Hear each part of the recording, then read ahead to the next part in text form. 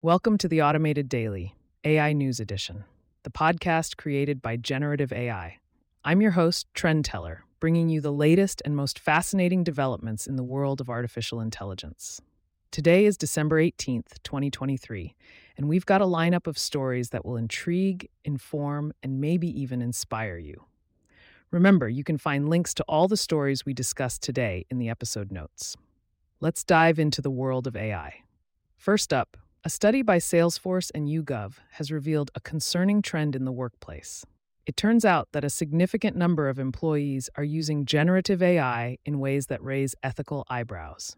The survey, which spanned 14 countries and included over 14,000 employees, found that a whopping 64% of AI users have presented AI-generated work as their own.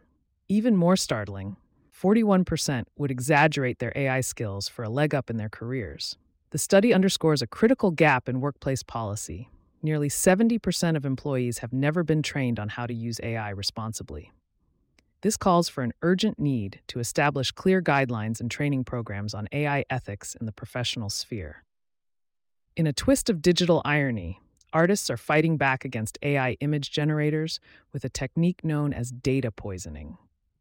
They're using a tool called Nightshade to subtly alter image pixels, which throws off AI algorithms while remaining invisible to us humans. This act of sabotage is a response to accusations that tech giants are exploiting artists' work without proper compensation.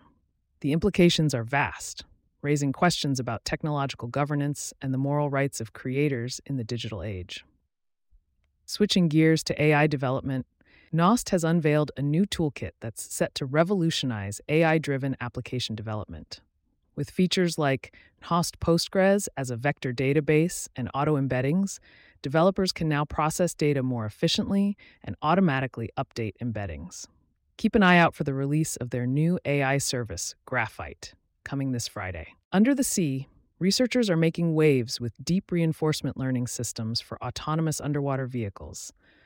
By tweaking the memory buffer system, they've managed to train UUVs to navigate the challenging underwater environment more effectively, using less power. The next step? Testing these smart subs in the ocean's depths. For AI enthusiasts and professionals, a treasure trove of AI tools has been cataloged online. Whether you're into content generation, design, coding, chatbots, audio, or image processing, there's a tool for you.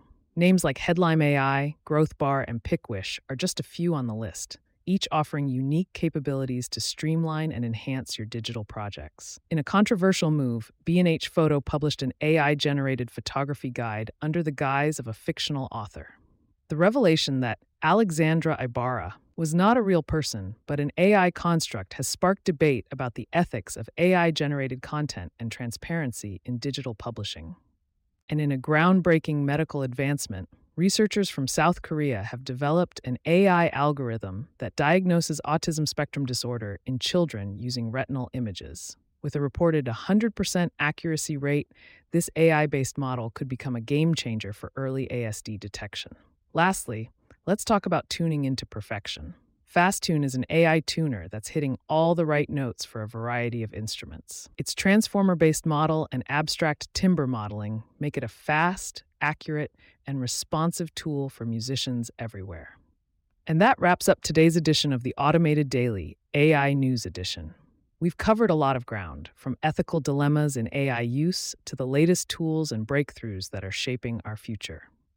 As always, we're curious to hear your thoughts on these topics, so don't hesitate to reach out. Don't forget to check the episode notes for links to the full stories. Thanks for tuning in, and we'll see you next time for more AI insights. Stay curious, stay informed, and keep automating. If you made it here, you probably like what you heard. Why don't you give us some feedback or send us your ideas? Look in the episode notes for our email address or for links of our social accounts.